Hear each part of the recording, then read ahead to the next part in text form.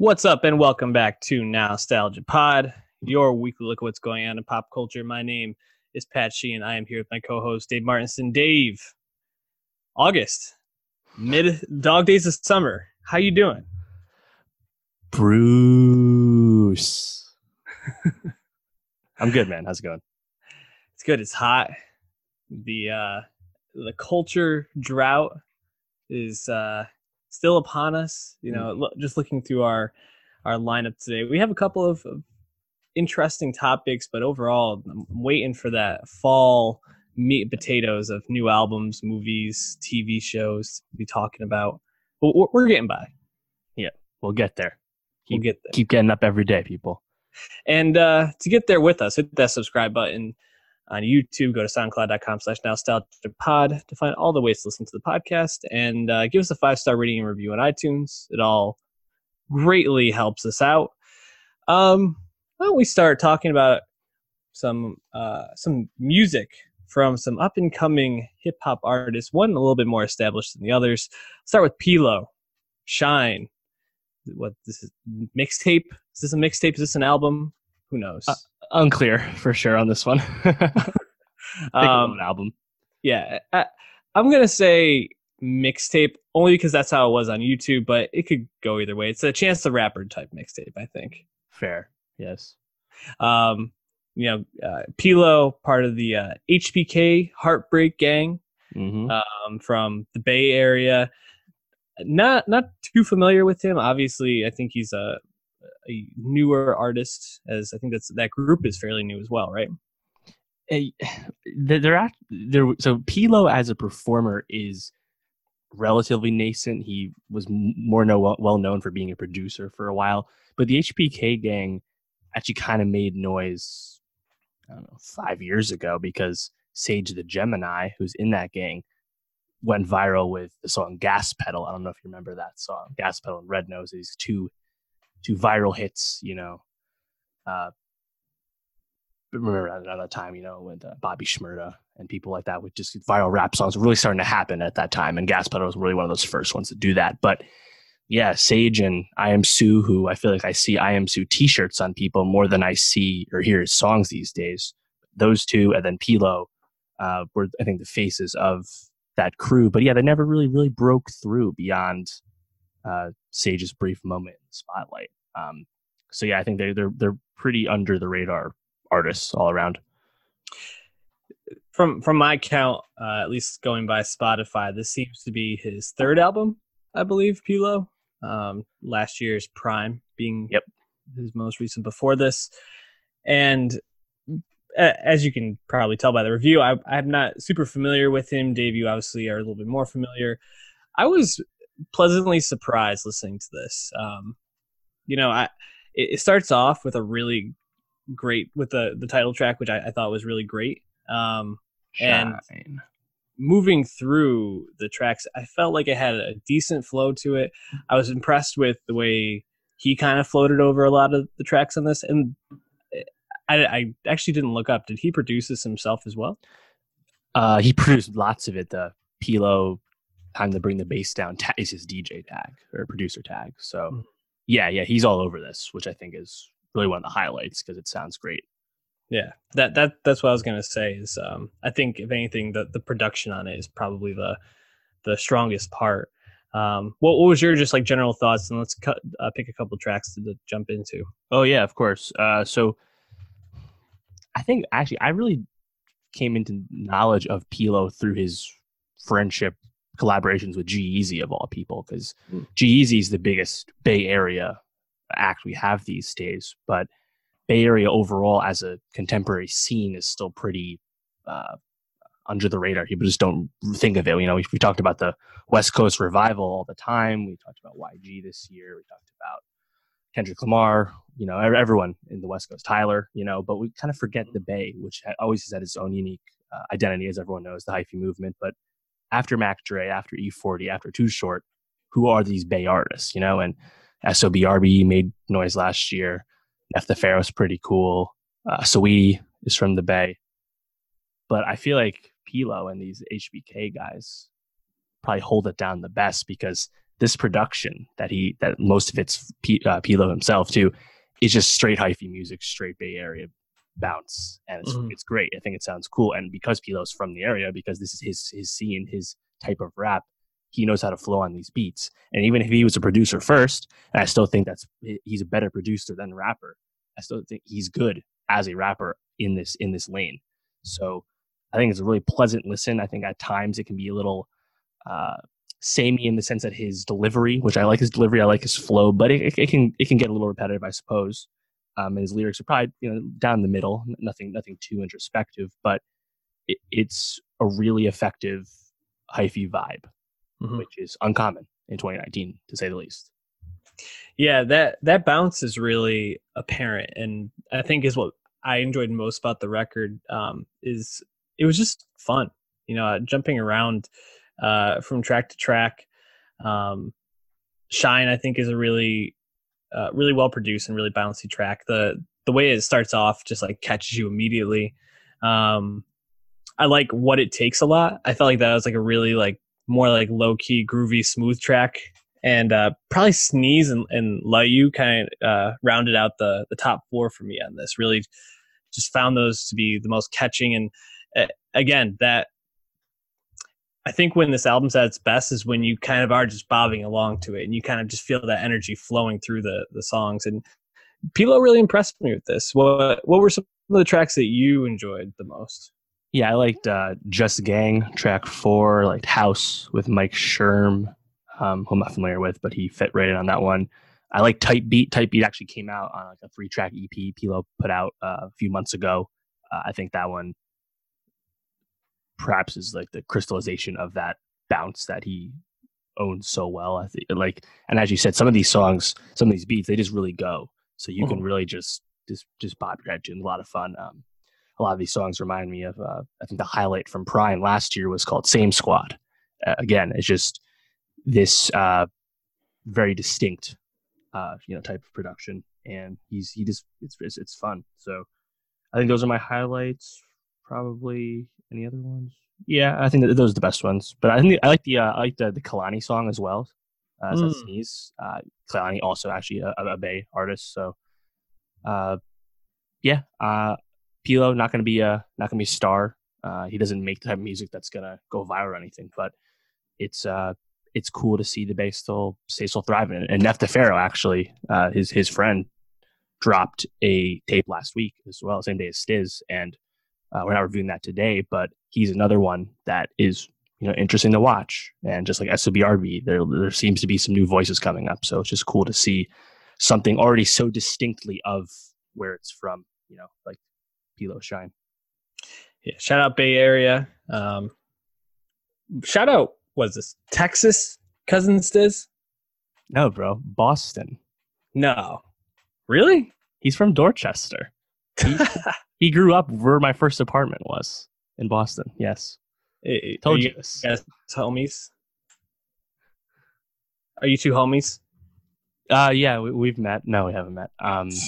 But he's friends with Michael Christmas, the other big Boston rapper, and I have seen him before around here. So, yeah, no, he lives in LA now, as the past few years. But yeah, definitely the biggest, most successful Boston rapper ever, I would say. Cousin Sis. And then Joyner Lucas is from Worcester. Those are like the New England rappers. It's a short list.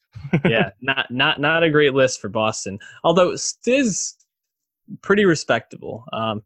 Yes. Not somebody who I think has elevated to major status, but definitely has a lot of technical skill, and that's showcased in this new album, Trying to Find My Next Thrill. What was your relationship with Stiz prior to this album? Yeah, he's an artist that I just came across the rabid fan base, loyal fan base that he has. I just kind of came across and I was like, oh, Cousin Stiz, I should check that guy out. It seems like people really like him. I don't think I actually checked him out until maybe last year, 2 years ago. Suffolk County debut album. So literally there's your roots there. Manda. And then, sorry, those are the mixtapes. And then debut album came out in 2017, and then hear that, and that it was kind of like a growth album for him. Headlock with Offset, I think, is kind of the highlight of that. It's his biggest hit to date. And he was able to be a little bit more commercial on that first album with RCA Records without abandoning why he got so popular and had these fans, namely because he's like a really energetic guy that people like to believe in. Like he just kind of communicates his emotions about grinding really well, I guess. It's kind of hard to explain, but I was never like a huge fan. I like Headlock, I like some of his other songs, but I was looking forward to this album just because I think he's, as you said, a technical quality rapper that probably deserves to be a little bigger than he is, which is funny because he actually blew up when Drake, we've said this a million times to people, but Drake played his first real big hit at his birthday party like 6 years ago. And that's how people found out about Stiz for the most part. Yeah, I was going to say, I feel like if you go back through all the podcasts, like every other one we're talking about, someone Drake has blown up in some way, by mentioning him, having him on a track. Octavian, watch that review. Very influential guy, that Drake. Stiz. Yeah, so I like you, I think actually I had only either like read a review about him, was intrigued by him as an artist, but not super tuned into him, obviously. This album I found to be super. I don't want to. I don't think one knows what I'm going for. I found it to be very like at all on one level. I didn't feel like the energy went too high or too low at any point. That he kept it right around the same point, but it sounded so almost like simplistic. Like he wasn't trying to do too much with the production, but just kind of let his own rapping ability drive the album. Minimalist. Really, really impressive. What stood out to you about trying to find my next thrill? Yeah, that's the question. Does something stand out that's different than what he's already done? Probably not. But as you said, he really likes minimalist, simple beats. He always has. And they allow him because I think his charisma on the mic, just his delivery of lyrics has always been pretty strong. And that allows him to, he always like shows his work on his music, I suppose you could say. And on songs like STP, songs like So-So, even if his delivery for the most part, as you said, is pretty down the middle, it's pretty like it's also it's a high floor the whole time. So if you're a Stiz fan, this is probably exactly what you wanted, but I don't know if there's a moment on this album that's like a highlight, like you listen to this song, you'll get it, like crystallization of what Stiz means to people. But it's more Stiz, both good and bad. So yeah, I think he doesn't totally jump out, but that sounds too negative. Like it's still quality all around. He hasn't taken like that next huge step forward. That way. Yeah, what would you want to see from him to feel like he did take that step forward? Yeah, well, he's a technical guy, and he seems like a really genuine guy too. That comes across in his music. So we could find a way to make that's the thing. Like, I mean, it's obvious as let's make a commercial song that can go on the playlist so people find out about you. But that's not the kind of music he makes. So, I'm not sure what the path is to grow, to be honest, because he's already a very successful guy. Like I said, RCA Records, he's moved to LA, is where he worked.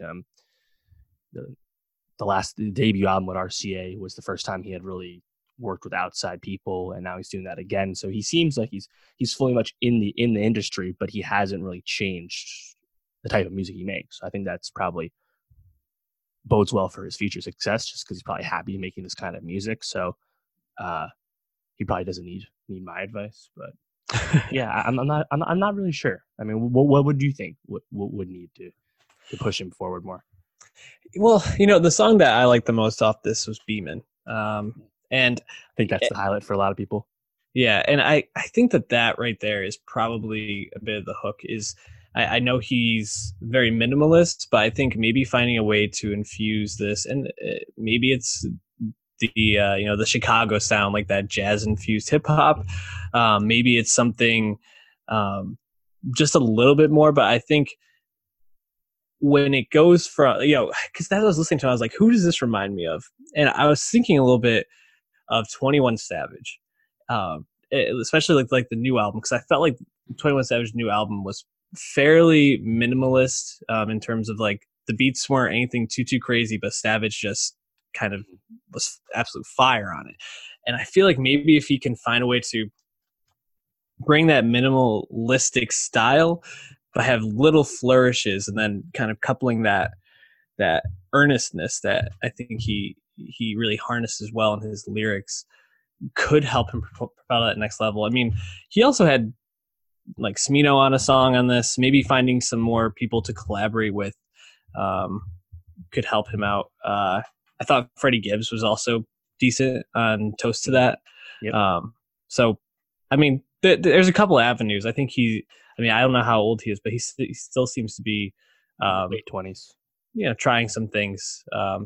Maybe taking a couple more chances. Being with a major label will give him access to take some of these chances. Who knows? Well, like you said, I don't think he needs our advice, but just some thoughts on it. Someone that definitely doesn't need our advice.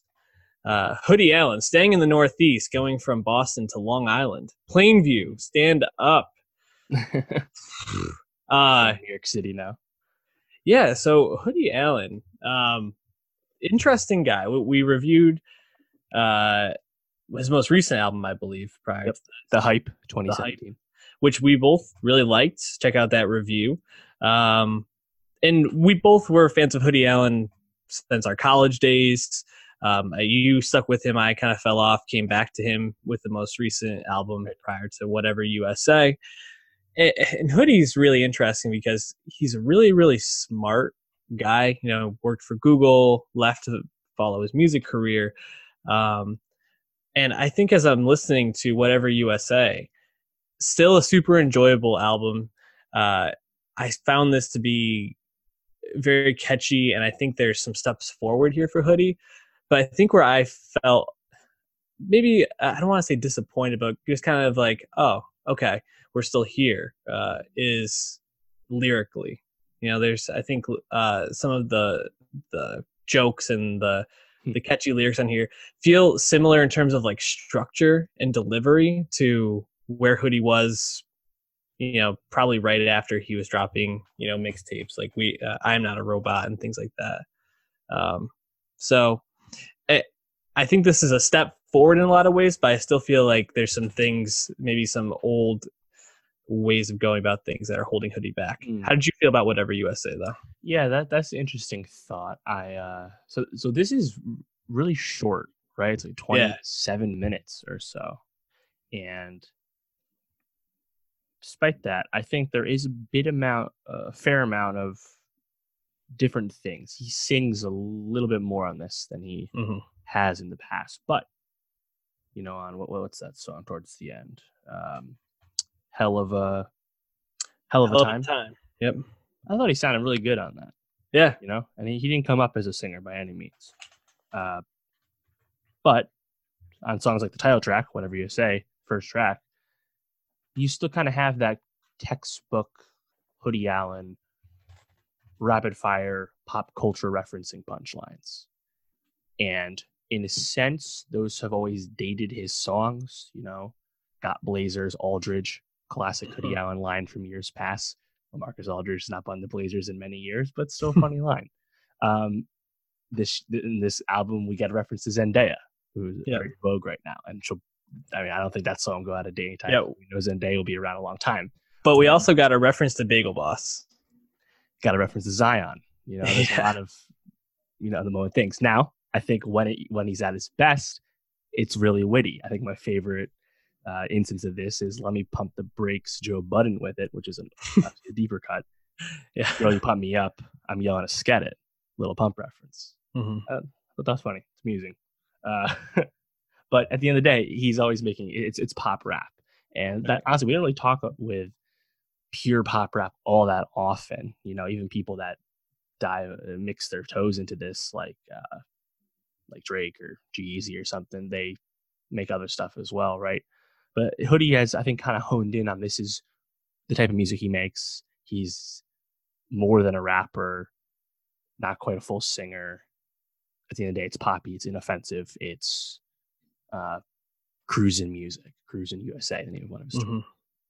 So, as you said, are there paths for Hoodie to keep going bigger? I don't know, and maybe he's not really trying to. This really did feel like a refinement of a lot of the growth he's shown in spurts on past projects, though. And it's not like I didn't love every song or anything, but I think that songs like Whatever USA, songs like 60 Seconds, Hell of a Time. I feel like these songs can kind of fit in that Hoodie canon, which is, I think a nice accomplishment for someone who's been releasing music for 7-8 years already. So, yeah. Anything else stand out to you? Like a song or anything else? Anything about the sound? Well, I definitely think the sound has matured a little bit. It seems like his palette is expanding a little bit in terms of how he's using different instruments on the songs. Like, I think there were some more horns throughout this. What I was reflecting most on, I think, was just where Hoodie Allen fits in. Because when I was looking for this album on Spotify, I had to actually search for it. When I usually just go to the new releases, scroll down, and I might have just missed this. So this might just be an oversight, but I didn't see it on the Friday release drop, and I was surprised because I feel like Hoodie Allen, in my mind, is always like a pop artist. Like he's fairly well known. He's obviously not at the top, but still people know who he is. And I was surprised to see Spotify maybe not giving him that look. I'm actually going to go back and search right now and see if maybe I just scrolled past it. Well, that brings up an important distinction with Hoodie Allen, though, is that he's an entirely independent artist. Truly, he doesn't just have he doesn't have distribution. He doesn't even have a manager. He just has PR that he just hired. Other than that, everything's by Hoodie Allen. So by default, that lowers the bar for success for him. He doesn't need to accomplish as much to live a very happy and successful career with the way he's been doing.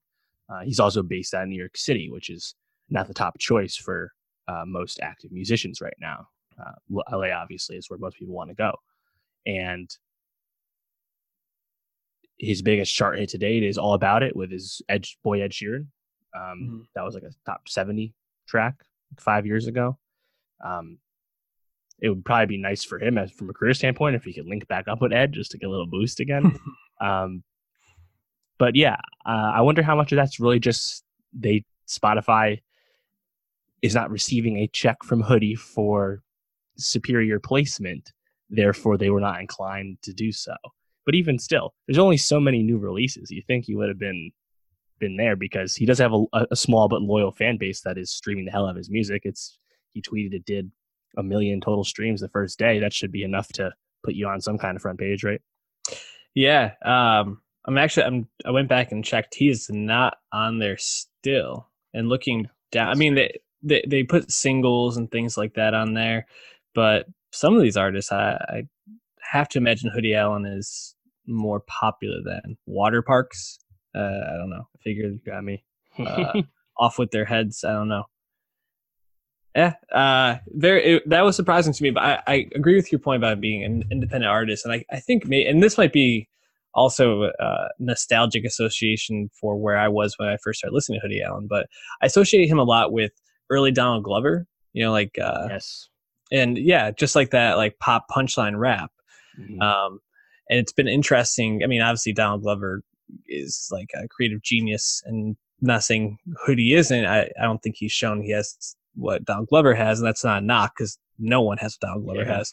But not saying much there. I'd like to see Hoodie Allen keep taking some chances similar to that and trying to mature a little bit, because I think he can be more than, kind of like you were saying, just being the artist he is now. I think there's more potential there. So I'll be checking out Hoodie's next album and the one after that for sure. I'm in, but hoping for some more moving forward. Definitely check out some of these songs that we're going to be putting on to our Spotify playlist, Nostalgia Best of 2019. The new songs that we've added are at the top now, so you can listen to what we're listening to right away. Why don't we jump into Glow Season 3? it was kind of weird thinking that this is the third season of this show. Hmm. I felt like it was only the second season in a lot of ways. The first two kind of meshed together in my mind. How did you feel about season 3 of Glow? Where was your temperature coming in, and then did it meet your expectations? So temperature coming in was warm. Let's say that, not boiling hot, not lukewarm, just a solid, summer heat.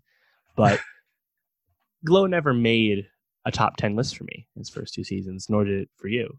I think honorable mention, of course. I never had any big complaints about either of the first 2 seasons.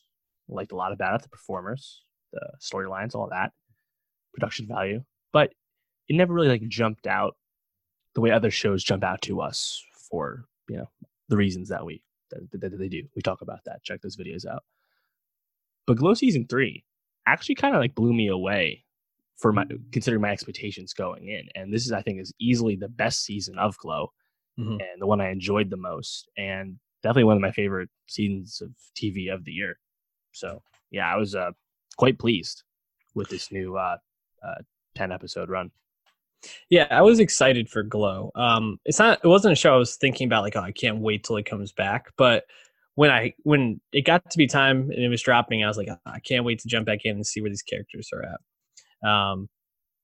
And I agree. I think this is by far the best season of Glow. The stakes are a little bit higher for the show, just in terms of the setting is not Middle America anymore. It's Las Vegas. It's they have more production value in terms of their shows, although not a ton more.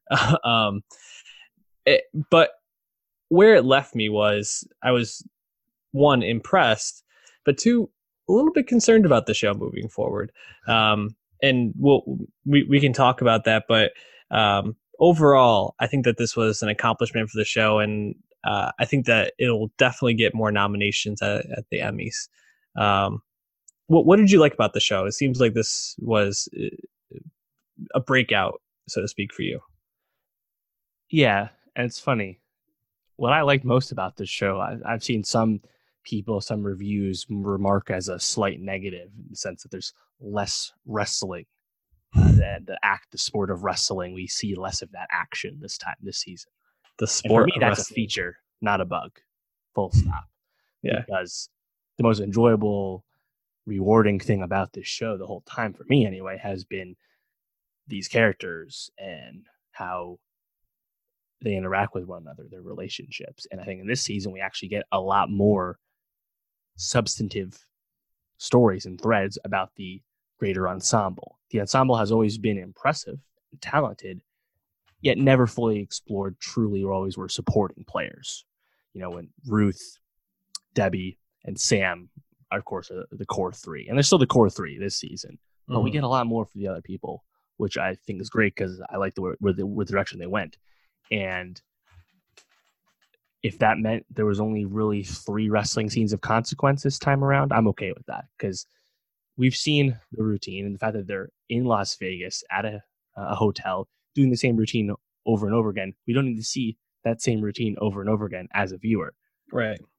And what we get instead, obviously after the first episode, is episode 5, where they change rules, which was completely entertaining on its face, but also explored, finally pushed forward the exploration of stereotypes, characters that these wrestlers were playing, and then we get that, further in the next episode, Outward Bound. They go camping. Yep. And then of course the finale, where the Christmas twist, where Zoya is Scrooge. I mean, shit's great. So yeah, I liked so many of the stories and B plots this time around, and I thought almost all of them ended in a satisfying way. And again, they found a way to, I think, end you in a bit of a cliffhanger spot. So I think it's really satisfying. I really, really enjoyed it. Yeah, I think that is a major strength, is they tried to flesh out these side characters more. Do I feel like every single one was done successfully? No. I feel like some of them could have been fleshed out more. It could have been explored for longer in the show. And I think that that's kind of where my knock on this season comes in is the stuff going on with Ruth and Sam. I didn't really care about. I really like Ruth, and I'm very interested in her, and I like Sam as a character too, and I'm a lot more interested in his relationship with his daughter. Yes. But they're like, are they going to get together? Are they not? Not as interesting to me. And I feel like they could have used that time more economically to explore something like Cherry, who they touch on her potential gambling addiction in one episode, but it kind of either gets resolved or just isn't really talked about too much more. They don't really explore her feelings around what's going on with Keith other than they have this fight, they're separated, Keith's absent, then comes back at the very end. Those sort of things could have been explored a little bit more. Even Welfare Queen, I'm forgetting the actual person's name in it. Yeah, I forgot too. Tammy or something like that. Yeah, somewhat Tammy. Yeah. She has this whole thing where, she's having this back issue and it's explored for a whole episode. And then they kind of come to the point in Outward Bound, like, oh, you could be a manager. Great. We never see it. Right. And I feel like this is the thing, they try to wrap up a lot of those in the final Scrooge episode. And I really liked that episode. It was a fun watch. But some of these storylines felt a little bit rushed. And I worry, especially now that it seems like Ruth is going to be going in one direction, Debbie going in another, and potentially Sam even in another direction, that the show's going to be jumping around so much that it's not going to be able to be, it's going to have to be really economic and well written with the time for each character in order to continue this. Now, it seems like some characters, like, I don't know if we'll continue following Carmen as she goes to wrestle with her brother. That might be really interesting. I hope we do. But that also might be her leaving the show. You don't know. Yeah. Or she comes back at some point, as a supporting character. Yeah, I think even I think one of the biggest successful side stories with Sheila finding herself, coming to terms with herself and having personal growth, and her friendship with Bobby. Once she sheds the she-wolf persona and starts acting like a more normal adult, I guess, you don't actually see how that affects her in the ring. Yeah. The next time we see wrestling is when everyone's doing something different with the Christmas Carol story. So I guess that was a final thing they left untouched. But I think Outward Bound overall was really great, just because I liked how they discussed the Asian type that is Fortune Cookie, and how when Melrose, a white woman, is doing that kind of accent and being that character, it's not going to make a Chinese Cambodian person feel great. Yeah. And they do it in I think a tactful, smart way that doesn't feel super preachy, and they don't villainize Melrose either. And even Artie, to a lesser extent, her thoughts on the Beirut character are also mentioned, and how she feels a different way, where, so I think that kind of stuff was really smart. Also, Bash starts to break bad this season. Yeah. There really never was an antagonist, like a pure antagonist that remains on the show. And then Bash seems to be that figure. But then meanwhile, we get this really nuanced exploration of his experience as a closeted man. And they also don't really resolve that at the end. Meanwhile, you get this really propulsive sex scene in the middle of this. So I think a lot of these were really great, just because we've come to know these characters a lot. The first few seasons really had to do a lot of the setup and groundwork about what the show is, how it works, who these people are. But then we actually get to dig a little deeper on this. Yeah. It was really cool. And Justine, too, you mentioned, Sam's daughter. I think Britt Baron, I think she's magnetic. I think she's one of the best performers on the show. So I really hope we get to see more of the production of her film in LA. I think that's cool. But as you mentioned, you're worried about the spot or the show. And, I think Ruth is such an intriguing, compelling character because she does stuff all the time that makes her unlikable or just does annoying things. Yeah. And Debbie does that too. And that's why the relationship is so rich, because it's really complicated, right? Mhm. I think Allison Brie's performance is always really great because she's bringing such life and such strength to this really deep character who has a hard time staying happy. And the divergent point in the finale is really interesting. And yeah, I'm really not sure what direction we go in moving forward, but I just hope the show gets to keep going. We haven't got a season 4 renewal, and it's become more commonplace now that Netflix would rather cancel its original shows sooner than later. OA, American Vandal, Dookie and Birdie, lots of beloved shows.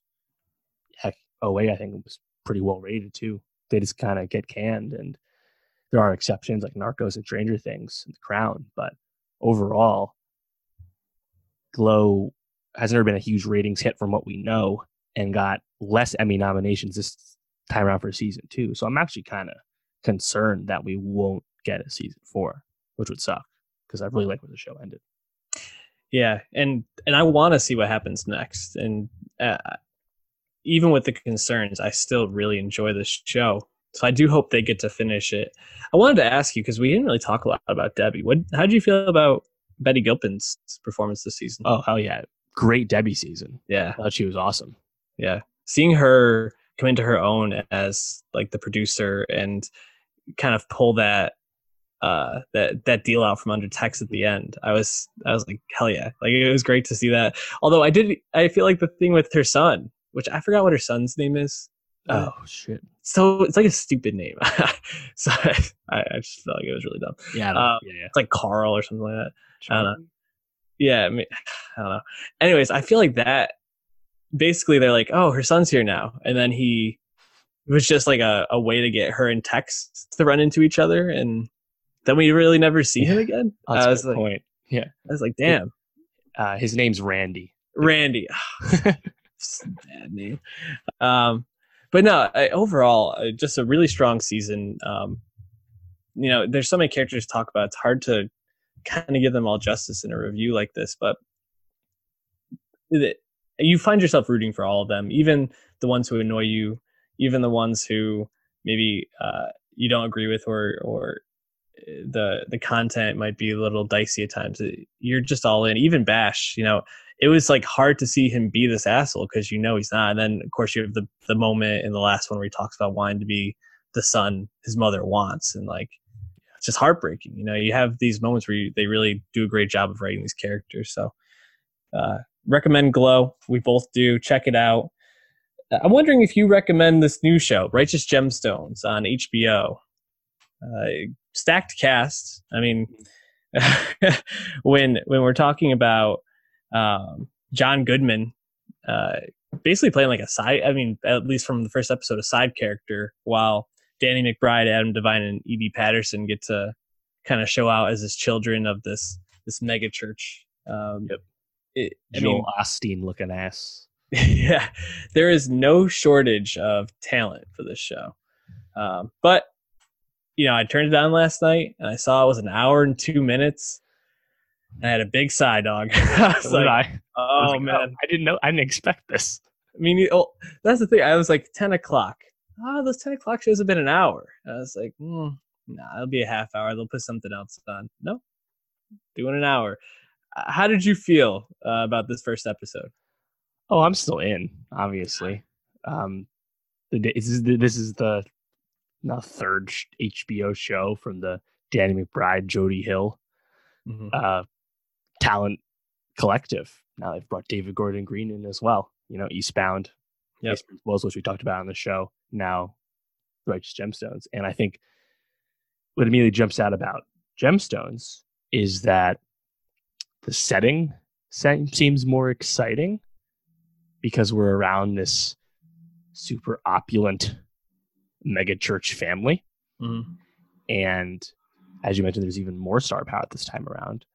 And it just seemed that there's a lot of great opportunity for hijinks, which is kind of what we want from a McBride Hill show. And we know Walton Goggins is coming as well, who was fantastic as a foil for McBride in Vice Principals. So yeah, I'm all the way in. I like the premiere a lot. I think it did a fair amount of setup, and even if we advance the insinuating conflict with this video that progressed more than I thought, namely these blackmailers getting fucking killed.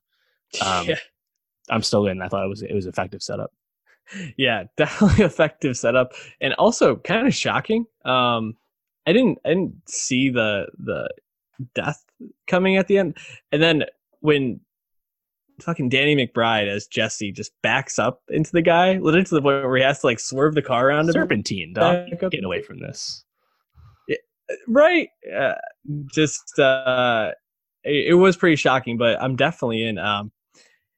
The thing that I think I like the most about this is the setup is fine and all. I really enjoy when Danny McBride has like those little moments where he goes back to just being Danny McBride, but like when the blackmailers come in the van for the first time, they're like circling him, and he's like, "What the fuck is this?" Like that sort of stuff more than anything like makes me laugh. Or like when they're watching the video for the first time with like his friends, and they're like, "Who is that?" He's like, "That's me." They're just like, "Oh God."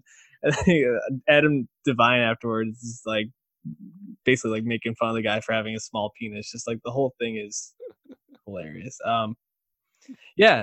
HBO did it again. It's like you said, quality team to be working on this.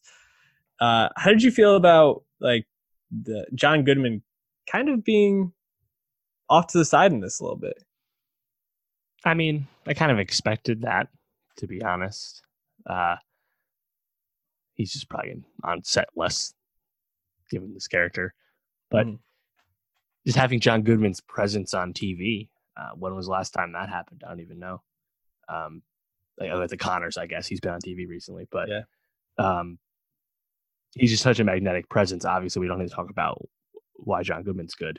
Great, but he's also very believable as a wealthy father of two guys that are great at playing assholes. Yeah. Bride and Devine. And also Edie Patterson, who was magnetic, a standout on Vice Principals. I'm glad she's back again, too, as their sister, because, they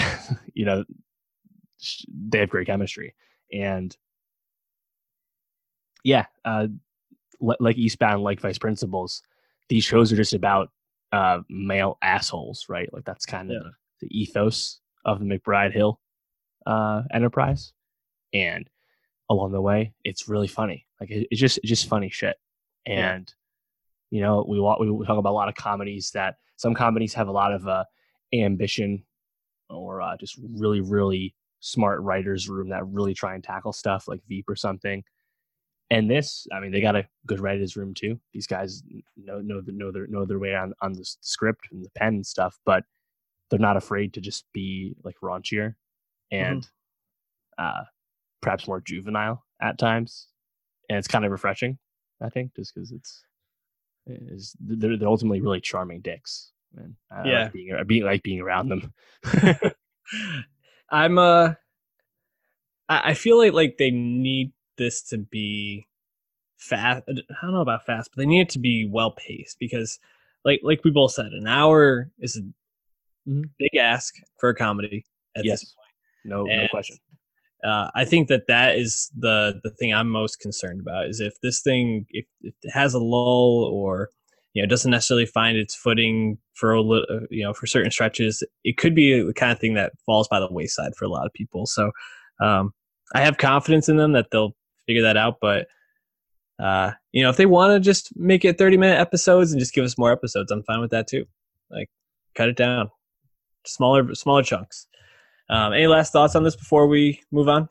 Yeah, at least in the premiere, I mean, I'm trying to glean a lot from a little here, but they didn't openly mock or villainize evangelical Christians, televangelists. Obviously they're based on those famous people, that husband and wife, forget their names, Batker, something like that. They didn't mock Christians, which is kind of an easy thing to do in the liberal sphere that is Hollywood, and they don't even make this in Hollywood. They shoot this in South Carolina. But I like that there wasn't any immediate judgment passed, and we'll see how that goes. I mean, they obviously are writing over the top humor, like McBride's wife asks if she can speak during the fight. And like that's obviously lampooning this kind of male dominated traditional values thing. But we'll see if that continues. But I feel like they're approaching this obvious satire with some tact so far. Yeah, no, I agree. Although I did really like McBride's son in this, just how like antagonizing he is to his dad. Also, his name's fucking Pontius. Of all the tribal names, come on. That's good stuff. Blinded by the Light, Bruce Springsteen type movie. Bruce. Gurinder Chadha. Chadha. Where Chadha, I think. Chadha, the director of Bend Like Beckham. Yeah. Directed Blinded by the Light. This movie based on music by Bruce Springsteen and the memoir of Sarfraz Manzoor, who was a Pakistani Londoner. Side note, when at the end of the credits, when you see the picture of the real guy, did you not think he looked like a Pakistani Mark Ruffalo? Because that's what I saw. I did for a second. Yeah. I was like, I was with my girlfriend Julianne, who loves Mark Ruffalo, and I was like, "Yeah, it looks like a little bit like Mark Ruffalo." And she didn't see it, but I thought so. That was an offensive thing to say to her, I'm sure. So following Yesterday, which is the obvious comparison for this movie, a story that uses music by a famous artist to tell its story. Obviously, a little bit more ingrained in Yesterday as a plot device. This a little bit more as an explaining device, I think, in this movie, at least internal and emotional explaining. You texted me this, so I want to give you credit for it.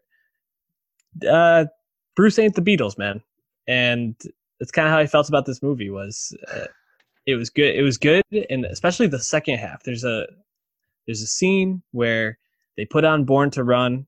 And they shut the radio station. They run around London. Fuck Tiffany.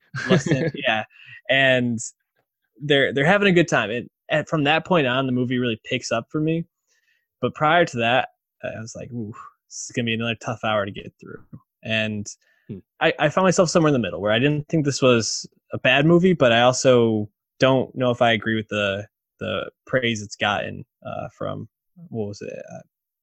It wasn't TIFF, right? It was at Sundance. Gotcha. Mm-hmm. Yeah. You mentioned Yesterday, the obvious comparison, the most recent musical film, and not a musical story about music.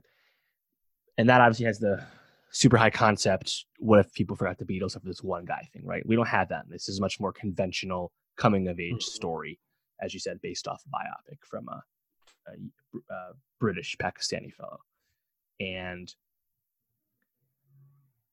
it's really conventional, I think, to a fault at times, because I think a lot of the supporting characters are quite thin in terms of there's not really much added to them. What you see is what you get. You're familiar with these types of archetypes before: the dad, the mom, the sister, the bullies, the DJ at the school, all that stuff. Nothing was the politically minded love interest, all that stuff. But I can't help but be impressed with just how charming the movie is. And what's the name of the lead? What's the lead actor's name again? Plays Javid. Javid. Sorry, I'm looking at my notes here. This is his first big screen role, and I think at times, perhaps maybe in the beginning when he's trying to ask to just read lines and there's no like really big set pieces yet, it kind of shows that he's a bit of a neophyte as an actor. Himesh Patel in Yesterday, I think was one of the strengths of Yesterday, even though ultimately we thought they really punted on that premise, which was really intriguing on its face. Watch that review for more on that. But as I said, I think Blinded by the Light is just really charming. And I think the key thing that it needs to do right, which I think is what it does, is it communicates why some people are really into Bruce Springsteen, especially people from this time in the 80s, late 80s. Mm-hmm. And as someone who is not a Bruce Springsteen person at all, like I know his hits, I like his hits, but like my parents never played it growing up, so I was never really exposed to a lot of his deep cuts or anything like that. The way they really focus and honed in on the lyrics of Bruce throughout this movie, and I mean they play 17 different Bruce songs. That's a lot to license, and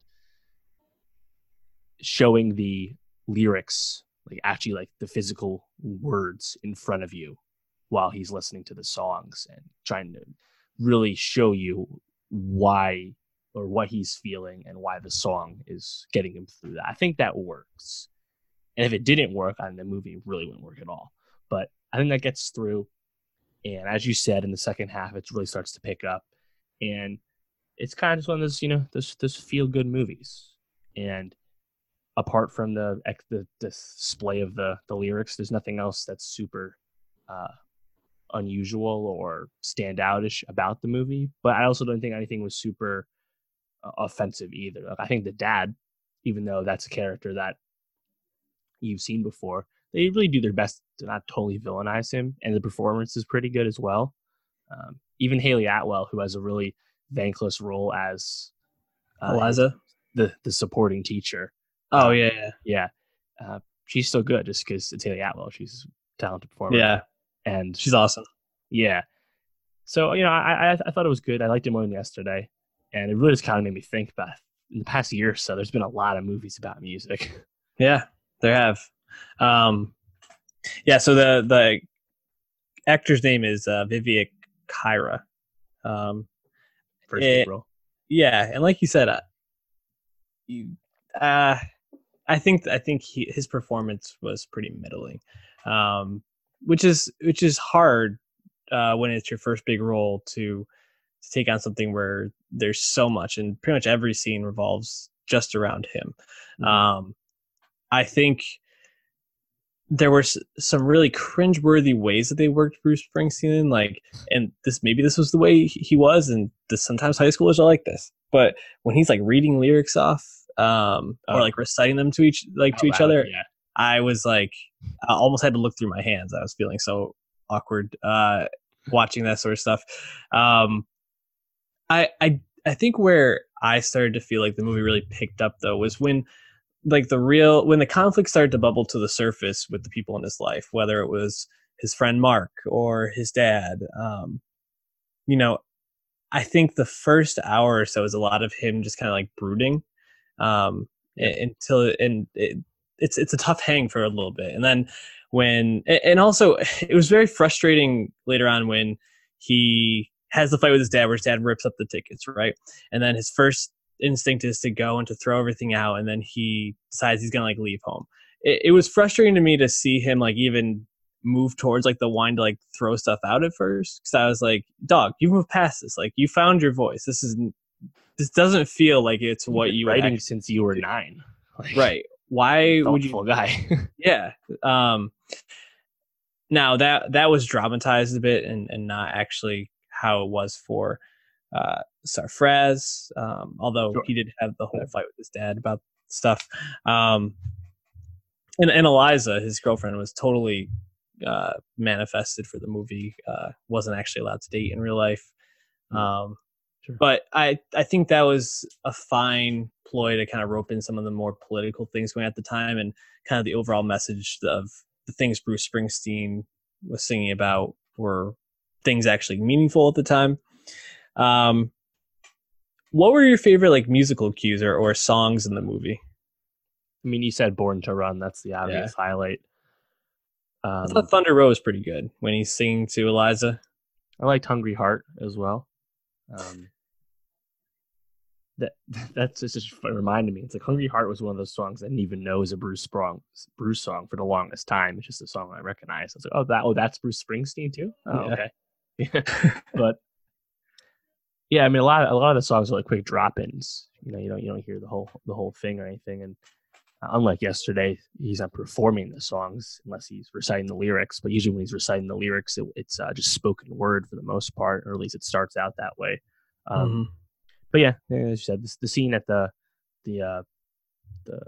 outdoor shopping area where he just kind of starts going, and then his buddy's dad joins in, who's a great time the whole time, and that was fun.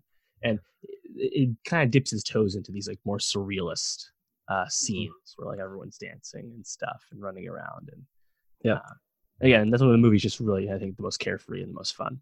But I agree. Overall, I did enjoy it. I agree. It takes a little while to get going.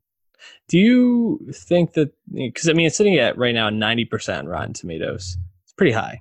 Do you think that's where I guess it should be, quote unquote, for this movie? Well, here's the thing. It's like this movie has the ambition of being a conventional coming of age story, and it achieves that, then thus positive review. Yesterday proposes this concept that it does not act on, and ultimately is a pretty traditional rom-com at the end of the day. Negative review. And expectations and ambition go a long way into how people will receive your movie. Yeah. And I think Blinded by the Light is perhaps a little simpler than other films of its ilk, and it perhaps just glosses on the headier themes. I mean, there are neo-Nazis in this movie, the National Front, but for what it sets out to do, I think it does achieve it, and that's probably why it's getting a lot of positive reviews. Yeah, no, I agree. I think that's a really good point about how the expectations set it up for failure or success. Seems to be a theme today, kind of talking about Woody Allen as well. Any last thoughts on Blinded by the Light?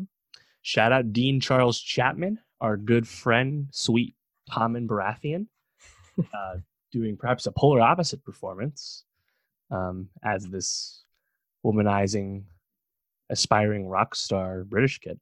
I thought he was pretty funny and honestly, one of the best jokes in the movie is when they're making fun of him when he says synths are the future.